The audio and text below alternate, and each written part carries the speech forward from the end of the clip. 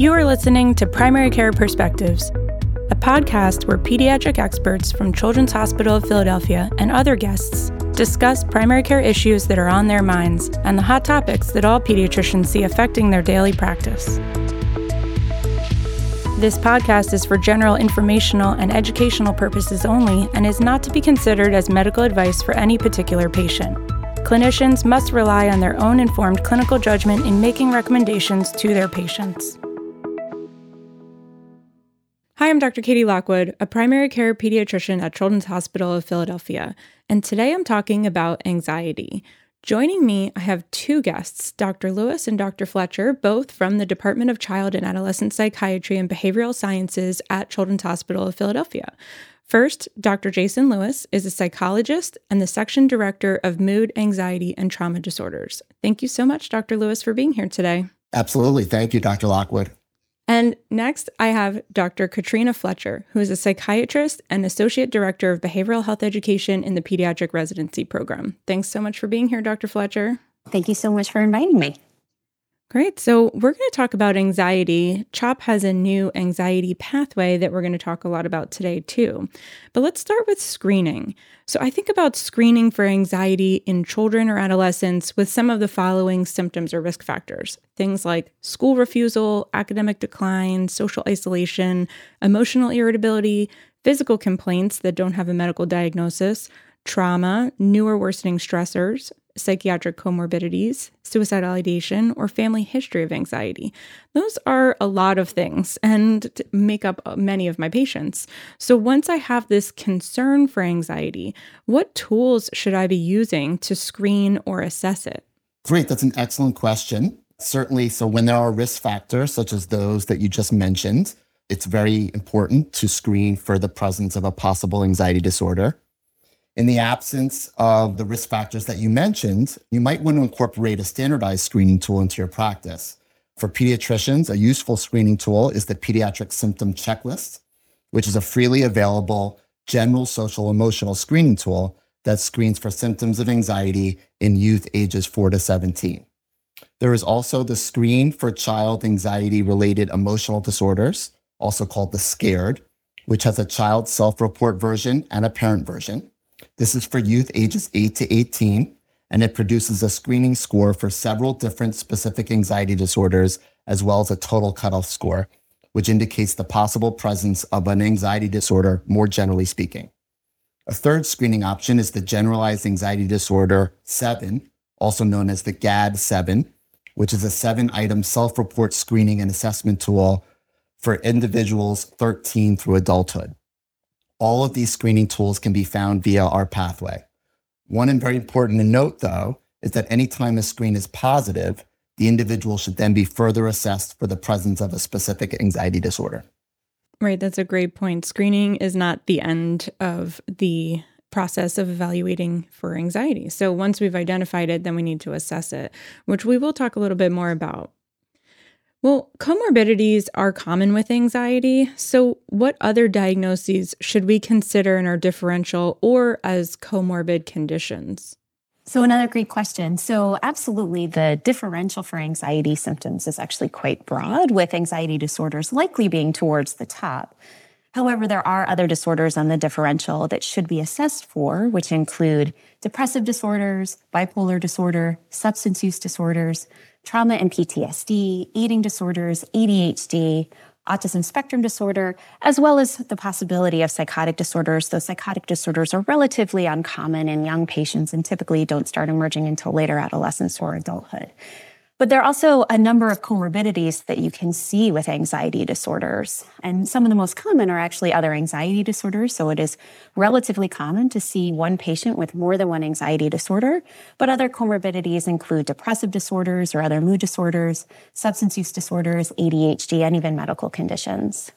Right. So you mentioned a lot of different psychiatric comorbidities, but as you mentioned, there's other medical diagnoses that can either mimic anxiety or cause anxiety symptoms, and we should consider evaluating for those if symptoms are present. So can you give an example of what some of those medical diagnoses might be?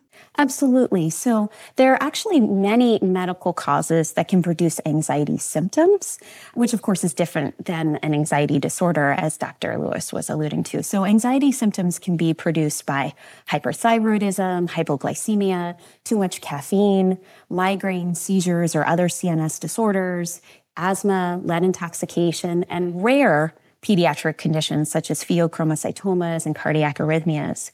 But in addition to medical causes, there are actually a number of medications that can cause anxiety symptoms, which include asthma medications, steroids, sympathomimetics such as stimulants, SSRIs, antipsychotics, and many over-the-counter medications such as diet pills, cold medications, and antihistamines.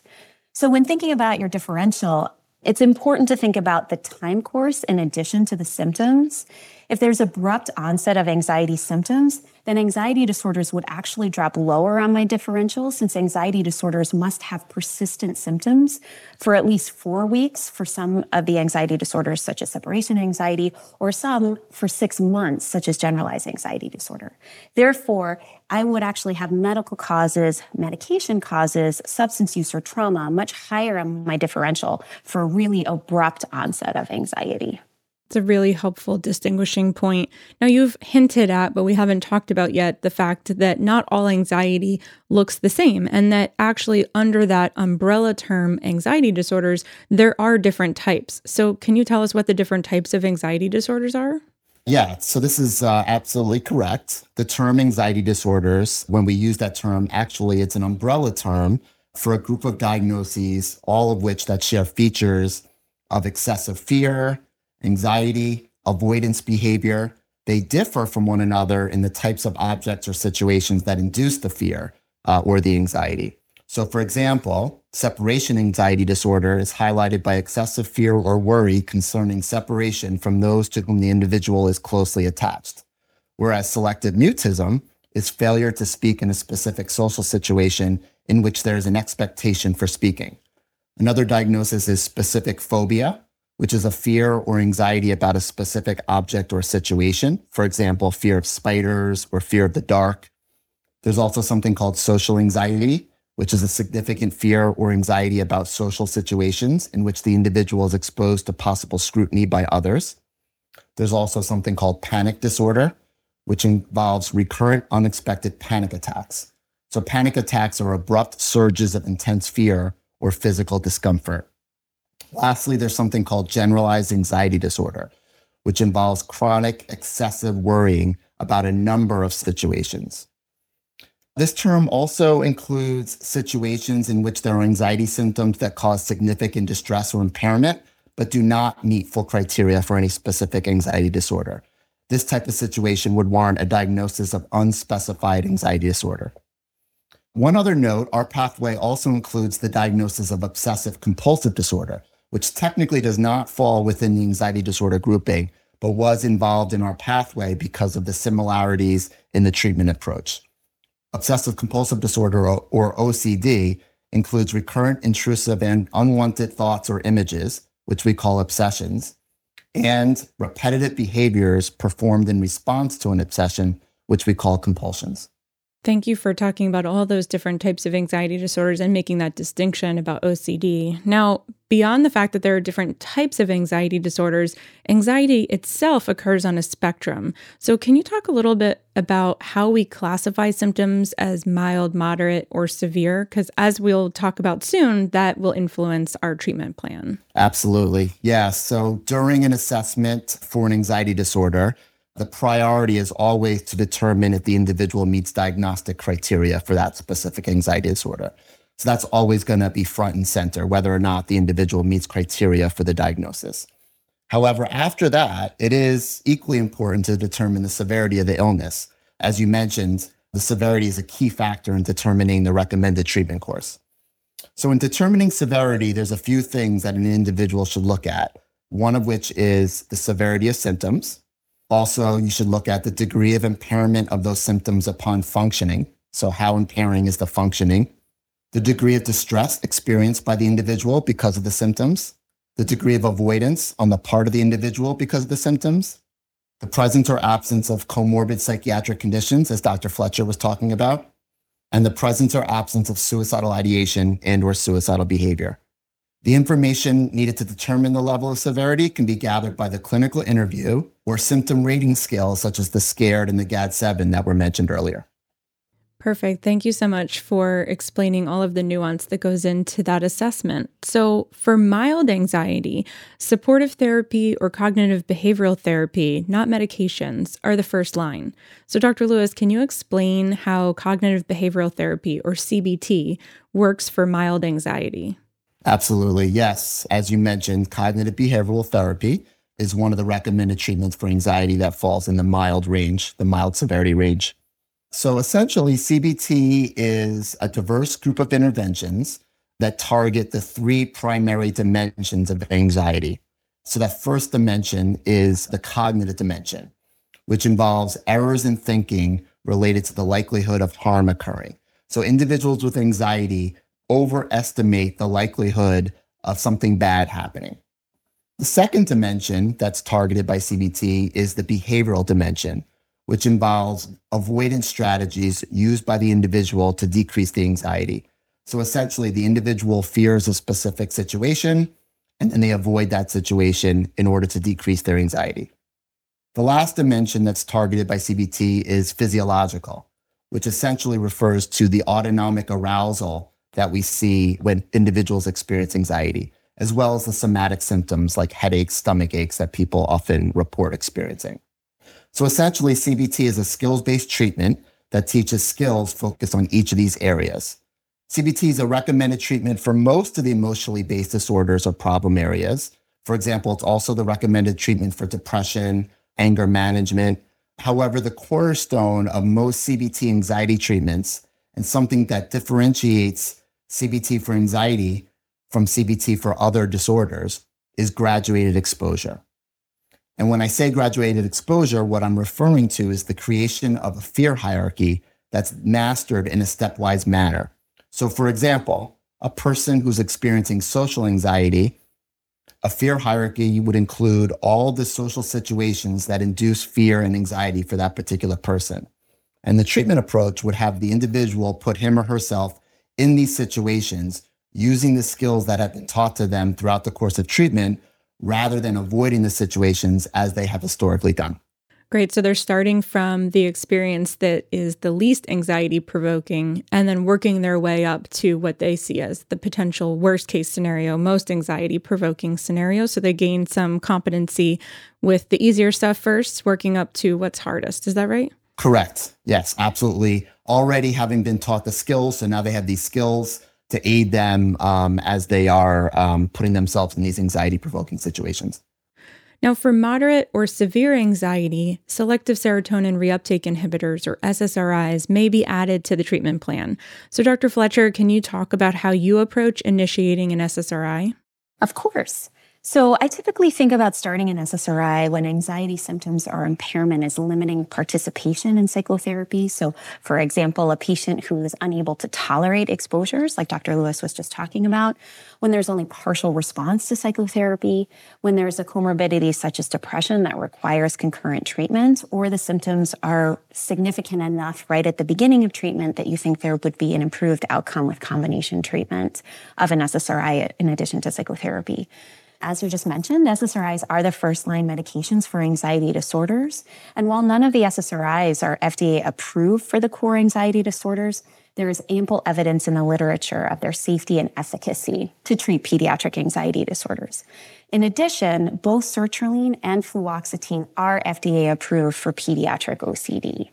There are no clear dosing guidelines for anxiety disorders in children. So in general, you want to start low and go slow since there's increased risk for side effects, especially in younger children, patients with developmental delays, and highly somatic patients. In teenagers, the dosing tends to line up with SSRI dosing for teenage depression. There are numerous resources to help with dosing, including the CHOP anxiety pathway, which we'll be talking about later. When titrating, remember that it takes 4 to 6 weeks to see full therapeutic benefit at any given dose, so be careful about titrating too quickly, especially once you're past the initial couple of dosing adjustments.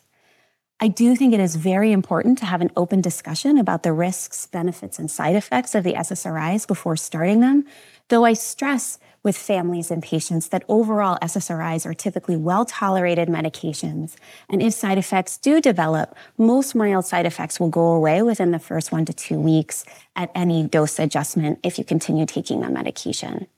It is also important to discuss the rare but potentially serious side effects, including serotonin syndrome and the black box warning, since these possible side effects could need urgent medical or safety evaluation. I also use the black box warning discussion to discuss the importance of open communication, safety assessments at each visit, and safety plan with the patient and family. It's so important that you mentioned that it may take 6 weeks for these medications to work because it's so unlike other medications that we use in pediatrics. And it is one of the reasons that I see noncompliance with treatment from my patients and their families, where they get frustrated that they're not seeing a benefit from the medication right away, as you might expect when you start taking a medication. So that's, I feel like, such an important teaching pearl for us to remember when we are initiating these medications so that we can educate our patients appropriately. Now, patients and families often want to know how long will their child need treatment for anxiety, and how do we know a treatment plan is working and when we can stop it? So absolutely, this is a question I get all the time when discussing initiating SSRIs. I think it's important to discuss that SSRIs are not short-term medications since they take time to titrate up to the therapeutic level, as you were just discussing, Dr. Lockwood. And again, it can take that 4 to 6 weeks to see full therapeutic benefit at any dose. The goal is to get the anxiety disorder symptoms into remission. Now, as Dr. Lewis was talking about at the beginning, it's important to remember that anxiety is a normal human emotion that we all experience, and not all anxiety is bad or a disorder. So we're not trying to get rid of all anxiety, but we're trying to get rid of the impairment or distress that makes it an anxiety disorder. So once you get the impairment or distress in remission, you want the patient's symptoms to remain in remission for a sustained period of time to reduce the chance of relapse. Therefore, once in remission, you should continue the medication for at least 6 to 12 months, and I usually err on the side of 12 months, before gradually tapering down to discontinuation. And you want to continue monitoring for possible symptom reemergence throughout the taper off the medication and after the medication is discontinued, because you can see symptoms to start reemerging once off the medication. Thank you. That's a really helpful perspective that we can offer families so they can see the long-term view of this treatment plan. And with that, you mentioned that anxiety itself doesn't really go away entirely, and everyone has a little bit of an anxiety in certain settings or certain moments. So what are some things that we can do in the primary care setting to help educate families about anxiety and then give them some practical tools that help manage these symptoms when they do pop up? Yeah, this is great. Education is really important, and it's one of the major first aspects of CBT when you're treating an individual with anxiety is to provide education. That would include education about the etiology of the anxiety disorder, how the anxiety disorder is maintained, how it differs from developmentally normative anxiety and fear. As we've talked about, anxiety is a normal human emotion, as well as education about the treatment. All of these things are really important and something that all primary care clinicians should really be thinking about providing for their patients and for their families. Included in this, it's widely known that anxiety disorders significantly impact family relationships. It's also well understood that family members can inadvertently reinforce anxiety symptoms. So education about the impact of the individual's anxiety disorder upon the entire family functioning is often really important. There are a host of several great books and websites listed on the CHOP Clinical Pathway for Anxiety and OCD that are designed specifically for parents to educate them about the aspects of anxiety that I was just talking about and to help them learn how to help anxious children. Also, although CBT is something that's provided by a trained clinician, there are certain aspects that parents can do themselves to help children on the road to recovery. This includes a focus on sleep hygiene, the importance of getting good exercise, the importance of eating well-balanced meals. Also, relaxation and mindfulness are two very important CBT anxiety skills They're useful in decreasing worry. They help decrease the physiological symptoms of anxiety. So guiding parents towards apps, YouTube videos, other resources focused on relaxation and mindfulness can be really helpful. Lastly, it's really important for caregivers to work with schools to minimize the impact of symptoms on academic performance. So having part of your education be focused on helping the parents have discussions with teachers or guidance counselors or other individuals at schools can also be really important. So many great practical tips. Thank you. Now, we've been teasing it this whole episode, but CHOP recently published a clinical pathway for the evaluation and treatment of patients at risk for anxiety and OCD. And you both were co-authors on that pathway. So how do you envision this pathway helping pediatricians? Yeah, I think it can be tremendously helpful. Anxiety disorders collectively are the third most prevalent childhood psychiatric condition after ADHD and behavior disorders.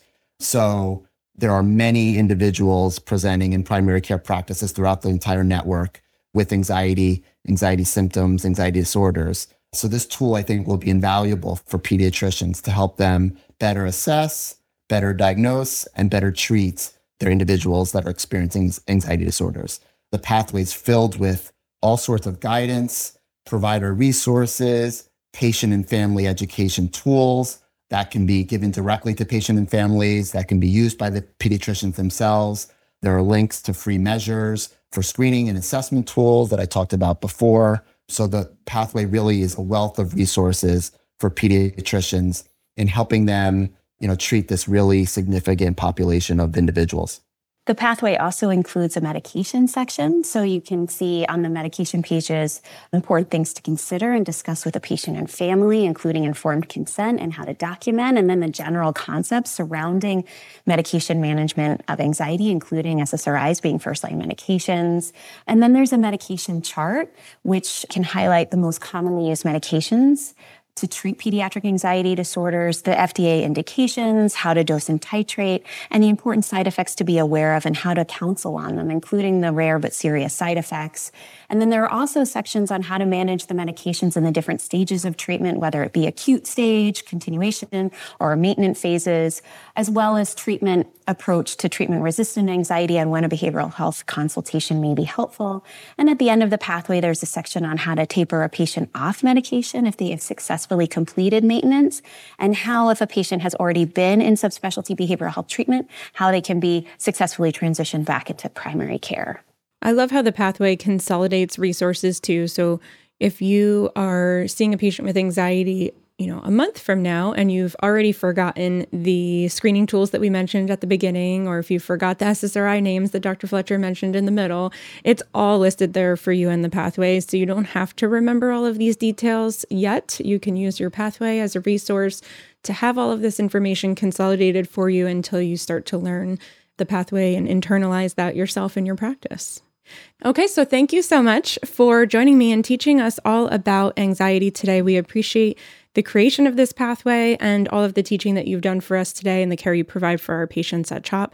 So thank you very much, Dr. Fletcher and Dr. Lewis. Thank you so much, Dr. Lockwood, for having us. Thank you very much.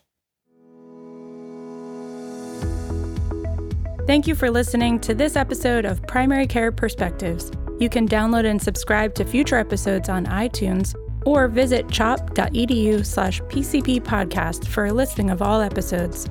I look forward to our next chat.